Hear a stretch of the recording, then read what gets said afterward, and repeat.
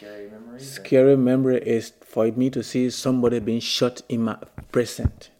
For me to see somebody beating another person with a gun on their head in my present. For me to see a woman who is pregnant for a child to be taken away from her stomach in my present.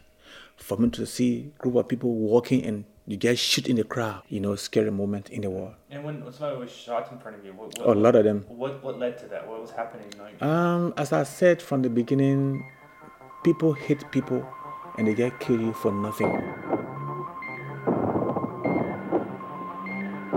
This is Handheld Travel.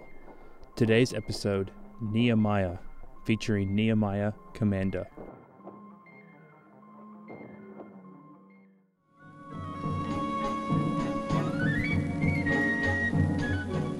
On the coat of arms of the Republic of Liberia are the words, "The love of liberty brought us here." And this love of liberty brought the first settlers to the long golden sands of West Africa with their white breakers rolling in. Everything was fine. We have good natural resources. We have good vegetation. We have everything that other countries had. The riverbeds of West Africa are rich in gold and diamonds, which are panned out from the sand. But the really great riches in Liberia is the iron ore.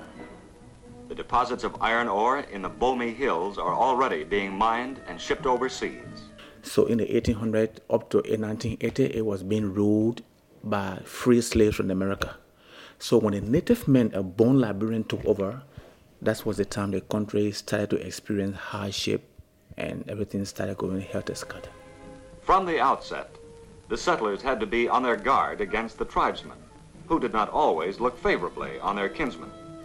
But now, they're living peaceably together. When I was growing up in Liberia, it was a very good country for anybody to grow in. Really, I was born in the 60s, 1967 to be specific. I had a very good educational background. I went to go elementary school. I went to go junior high school. I had food to eat. My parents were wealthy at the time, working for a private company in Liberia, and everything was fine. I used to play soccer when I was a kid. I listened to music when I learned how to sing in the church. Liberia has been just Liberia until 1980. After 10 years, 1990, when we had a civil war.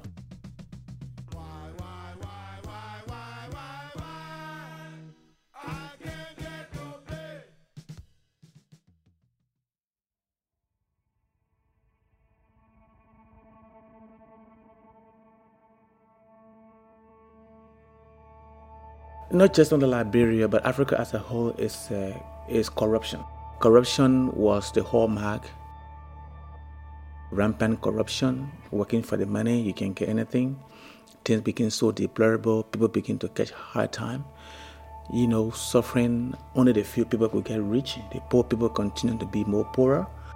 That's a nation that is pulling itself apart. People of Liberia decided to stand against the government. Because of that, the people decided to take law into their own hand. That's what led to the Civil War.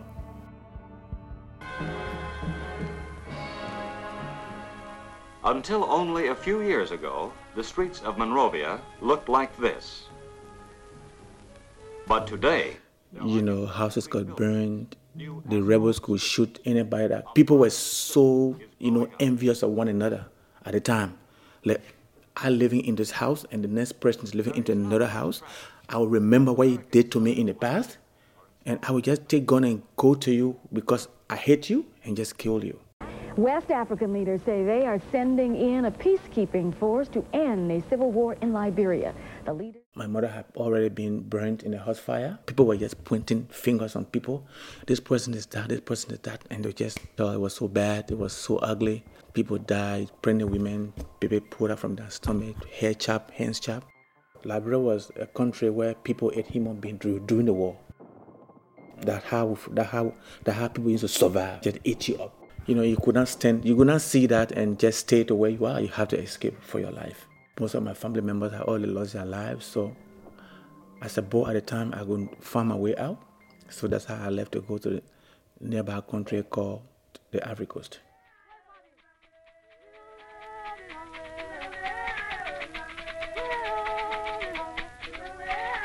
Africa was the worst place we ever lived. If you had 2 doors, they removed the front door and the back door.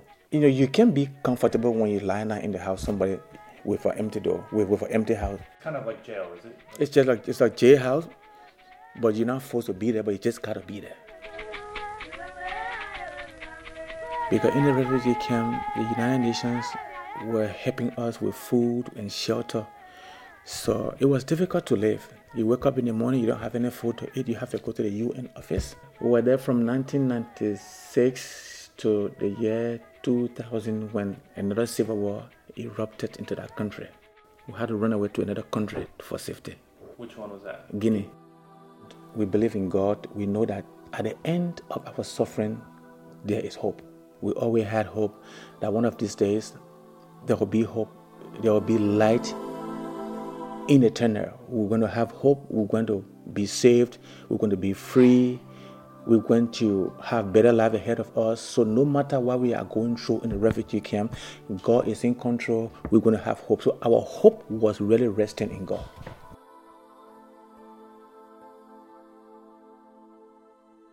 Did you feel cursed at this point? Were you just like, oh, war is following me? Yeah, of course, war was following me, and we could not go back to our own country because from one country to another, you're running away from the war. It was so difficult. In the land of wonder, the land down under. Now, there's a few things I've got to warn you about. Firstly, you're going to get wet because the place is surrounded by water. If you look at the map from Liberia to Australia, Australia is a country, a continent, and an island. And I learned that in school.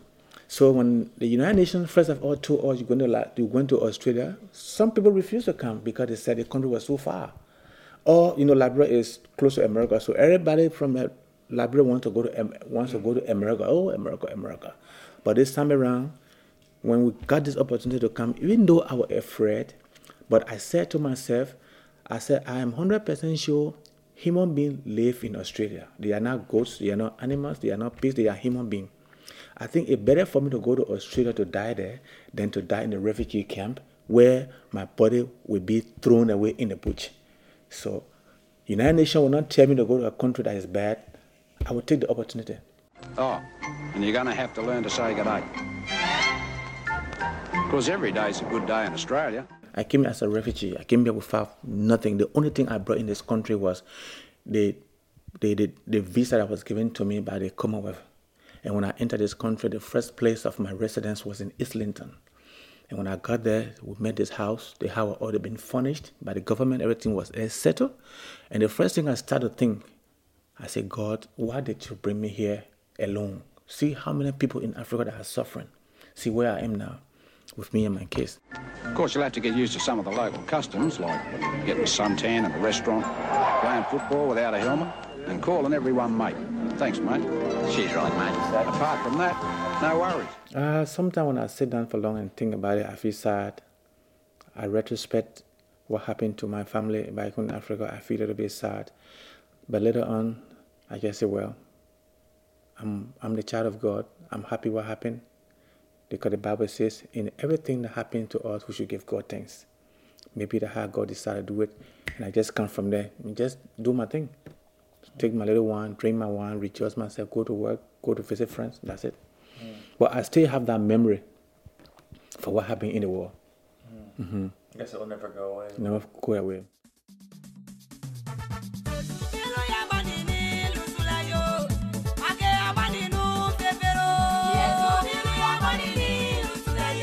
Handheld Travel is edited, produced, and written by me, Lawrence Hamilton. Special thanks to Nehemiah for taking the time to let me interview him. You can find out more by visiting handheldtravel.net.